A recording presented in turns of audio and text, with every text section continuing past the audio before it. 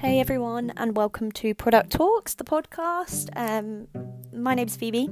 I'm going to be your host for the podcast. To give you a bit of background on me, I am a recruiter, I know, but yeah, I'm a recruiter in product and product marketing, and obviously with the state of the world as it is, I wanted to shine a light on some companies that are doing some good stuff when looking at diversity and inclusion.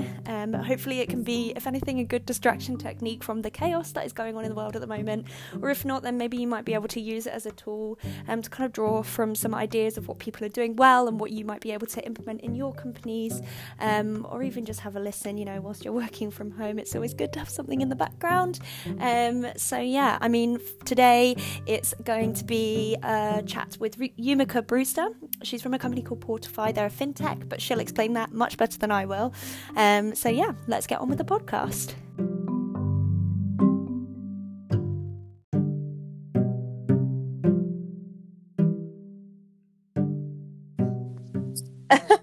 Did you end the call?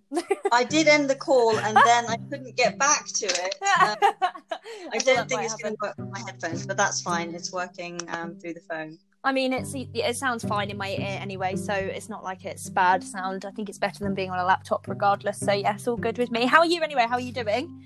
Yes, not too bad, thanks. I actually made the move to Spain. My parents are out here, so I made it just in the nick of time. Oh, wow. Lockdown was announced again, but wow. On your end? Yeah, everything's good. Yeah, busy. Still in a job, which is a lot more than can be said for a lot of recruiters at the moment. So I am very happy. Things are busy. Absolutely. Yeah, I think it just depends on the industries you operate on at the moment. Like I've got clients in e-commerce and health tech, so luckily I've managed to stay afloat. So yeah, just feeling quite blessed to be working. And to be working at a company I like as well. Yeah, no, that's we need to be grateful for these things. Yeah. I'm definitely grateful as well for that. Yeah, I think it's so easy to get bogged down at the moment in the sort of sadness of it all, because it is grim. Like, we're all having a bad time, we're all locked down again, which is what we all wanted to avoid. But I think it's important to count your blessings when it's times like this, for sure. 100%. Okay, cool. All right, well, look, Yumika, let's dive straight in. I mean, we're already recording, so thank you first and foremost for agreeing to do this with me. I appreciate that everyone's super busy at the moment, so I appreciate you taking the time out of your calendar to fit me in. I mean, could you just start by introducing Portify, introduce yourself, and tell me what you guys are all about, just for the sake of the listeners? Yeah, of course. Well, thank you so much for having me. I'm delighted to be here. Good. Yeah, I'm Yumika, staff at Portify. So yeah, we're a fintech app with the mission to pioneer inclusive credit. What we found was that so many people couldn't access traditional financial products because of their credit score or their credit history. And they were having to resort to payday loans and extremely high forms of debt. So we really wanted to rectify that and kind of even the playing field, as it were. It's a really backward system that people who can't afford it the most end up having to pay the most because of how risk is priced. Yeah, of course. So our app really tries to solve that pain point for our customers. So through open banking, we offer credit products and tools to educate our users and help them build up a credit history and get a better understanding of the world of credit and personal finance. Mm-hmm. So that's us. Wonderful. And then obviously, like, thinking about the topic at hand today, obviously we're speaking about diversity and inclusion in the workplace. In context of Portify, like, where does diversity fit in? Is it something that's kept really at the top of your list of importance, and if so, why is that? Or if not, where does it sit with you guys? Talk me through your thinking on that. Yeah, I mean, I think diversity, it really should sit in kind of everybody's minds. I don't like that it's just kind of palmed off to like... Yeah, for sure.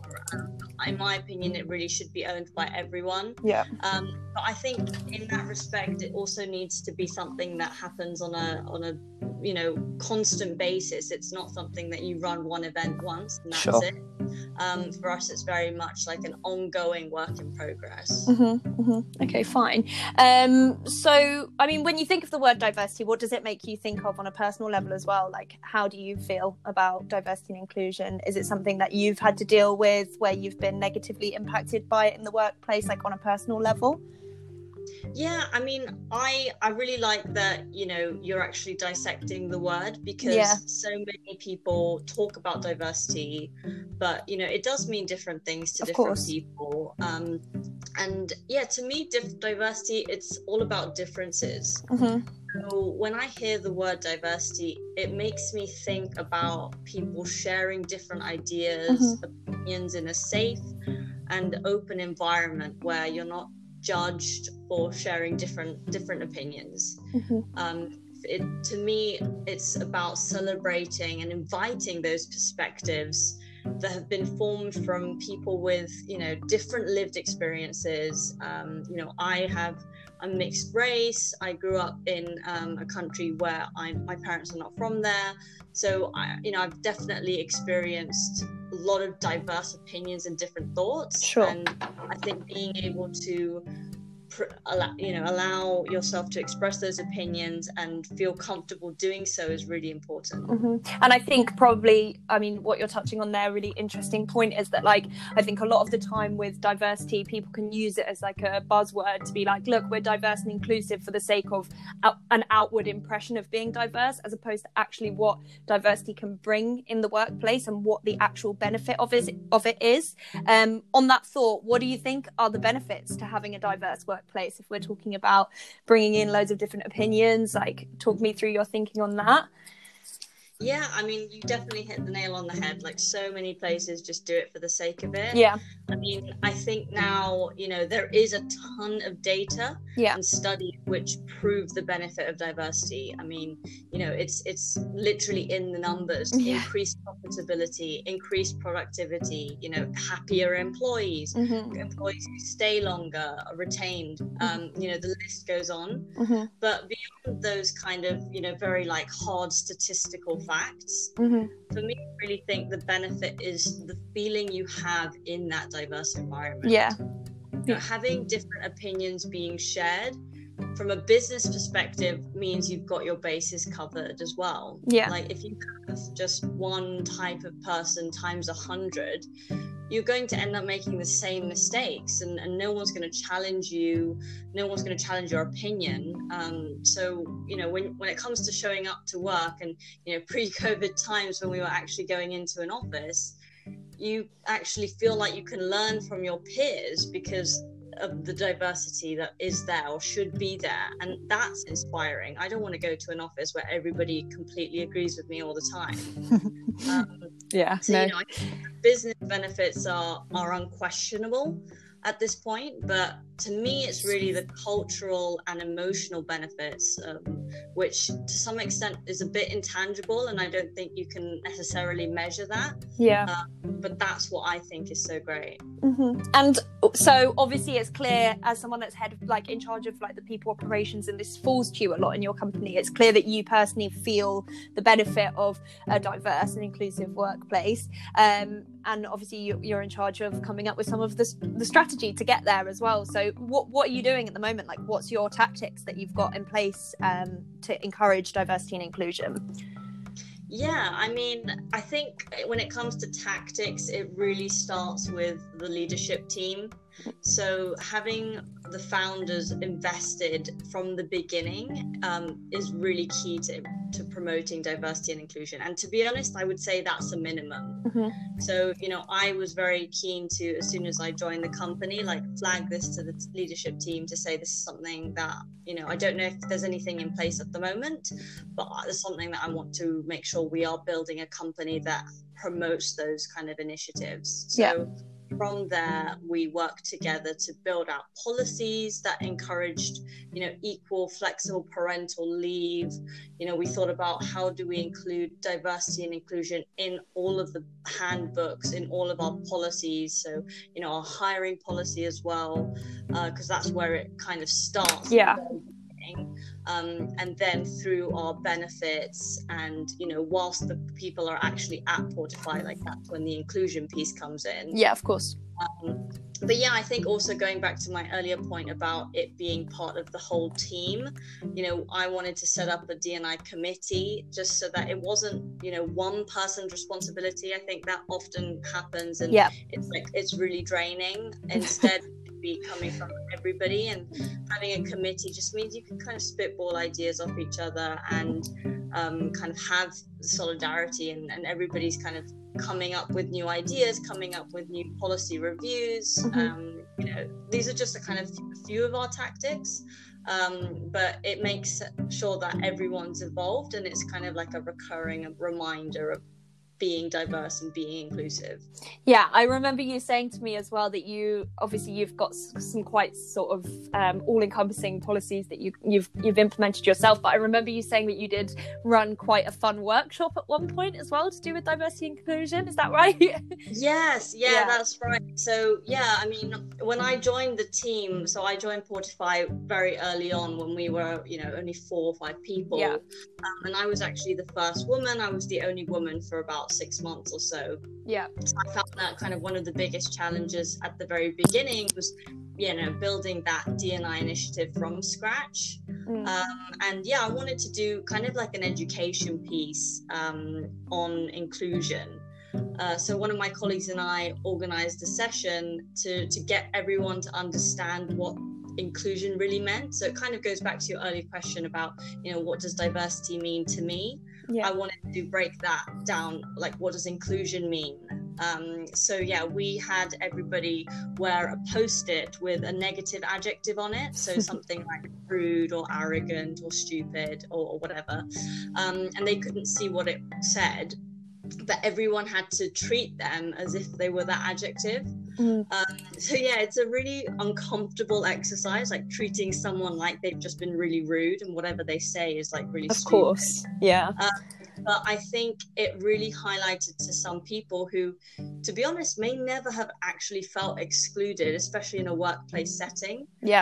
For the first time, they've actually felt what some people feel on a daily basis in life. Something that's completely out of their control. It's not because they've been rude or arrogant or anything. So that exercise I think is really powerful, and while it it's obviously a bit extreme, a lot of the time feeling excluded is a lot more subtle than something as blatant as you're such a rude person. But I think that was just kind of the beginning of where it clicked for some people, that inclusion is really key and it requires a conscious effort. And I think that education was like the start of where our journey. Of course. And obviously kind of harking back to this idea of like workshopping and coming up with all these fun ideas of how we can kind of bring it to the forefront of people's minds. At the moment, everyone is worried about coronavirus. Everyone is now going back into lockdown, so a lot of people are either going back from the office to their home office, and obviously with that priorities shift. So how important is it to prioritize diversity and inclusion at the moment? Should we be focusing more on, I don't know, wellness and all of those sort of mental well-being side of things when we're looking at like a people function, or is there room also to continue this sort of focus on diversity and inclusion, and how important is that? And also, how do we adapt that to the working from home environment as well? I'd be interested to hear your thoughts on that. I mean, I think prioritization is so difficult, and I really think, obviously I'd love to say everybody should prioritize everything all the time. I think when it comes to lockdown and wellness, like we do have to think about what mental well-being, and that has just been, because it's a shock, we kind of had to prioritize that element first. And once we've kind of adapted again, I think that's when we still remember that diversity and inclusion is still as important as ever. And it's not something that should just be pushed to the back burner just because something's happened. Of course. So from our perspective, I think what we've tried to do is, when it comes to the socials and the virtual socials that we're trying to run, is being really mindful of people's circumstances and the different circumstances that they have, and of course, understanding what people, you know, want from us. Do they want more? Do they want less? How can we actually, you know, change what we're offering to make sure everybody feels comfortable? You know, we actually opened our office as soon as we were allowed to, but still adopted that hybrid model of working from home, because some people wouldn't be comfortable coming into the office still. You know, adapting yourself and the company's policies to make sure that everybody's being catered for. So even for those who came into the office, everybody, if there was a meeting, everybody would still be on camera, so that people who were at home could still see everybody's face. And I think that small things like that just makes everybody feel like they've been thought for. So I think it's just being, you know, extra thoughtful about everybody's circumstances and asking them, you know, what could we be doing to help you? Because sometimes you just can't, you don't know. You need to actually go out and ask. Yeah, of course. I think it's important to remember that as well. Like, when looking at diversity, the first two things that come into mind are gender or race and religion, whereas you have to think about every single different individual could be experiencing discrimination from diversity, whether it be neurodiversity, to do with LGBTQ plus community. There's so many different ways, and I think what you've touched on, which is really, really interesting, is that as opposed to having like a blanket diversity inclusion policy which looks at, this is what we're doing well, world, so here it is, we've written it down, so therefore we are being diverse and inclusive. It's actually just about going to your company, speaking to people and putting it back to people and saying, what could I do to make this better for you, which I think is a really interesting and positive way to go about it, for sure. So and it's definitely, it's not about everything that you can even see, you know. We did a cook along workshop, and you know, even just small things like thinking about, well, who's vegetarian or who's vegan, like, or who's got different dietary requirements, like just making sure that all of those things are also thought for. I think commonly overlooked, and people, as you say, just blanket, oh, you know, it's just these binary terms. It's like, well, no, it's not. That's the whole point. Exactly. Well, look, I've got one last question for you. As someone who having spoken to a few people now, think is doing it quite well, kind of looking at tackling the issue head on, what advice would you give to those trying to tackle the issue and they're just starting out? So whether it be a company that already has loads of systems in place but they're not really being diverse and inclusive, or if it's a startup that wants to do things properly from the word go, what is there one piece of advice that you would give people when looking at policy, or you know, looking at how they could better themselves when looking at diversity and inclusion? I mean, I think, you know, to be honest, I do really believe that it starts with senior leadership buy-in. So to be honest, I'd almost say that that's like the first step, because without that buy-in, all the initiatives that you might try to push is just going to fall on deaf ears. And if senior leadership don't buy in, then I'd almost say, like, is that somewhere you really want to work? Of course. And if they do buy in, and that's great, and they've now said to you, this is like a priority, we want to do this right, then I would say my main piece of advice is don't do it alone. Like, it can be really overwhelming. Obviously, everybody's got a day job as well. Of course. And that's why I quite like having a task force or committee, because it means that you can brainstorm ideas. You don't feel like it's just you having to tackle this massive thing. And that's a surefire way to burn yourself out, to take on such a big challenge. So I'd say get support from colleagues, or it doesn't even have to be a big team. If it's just two of you, that's great. And if it's the CEO, even better. Okay, cool, amazing. Well, thank you so much again for taking the time out of your day. This is actually going to be the first episode, Yumika, so you are going to be the star of the show for the first release, so thank you so much for amazing. I can't wait. I'm going to get it all sorted. It'll be out there as soon as, but thank you again. Hopefully we can catch up soon. Perfect. Thanks so much, Phoebe. Have a great day. Bye, Yumika. Bye.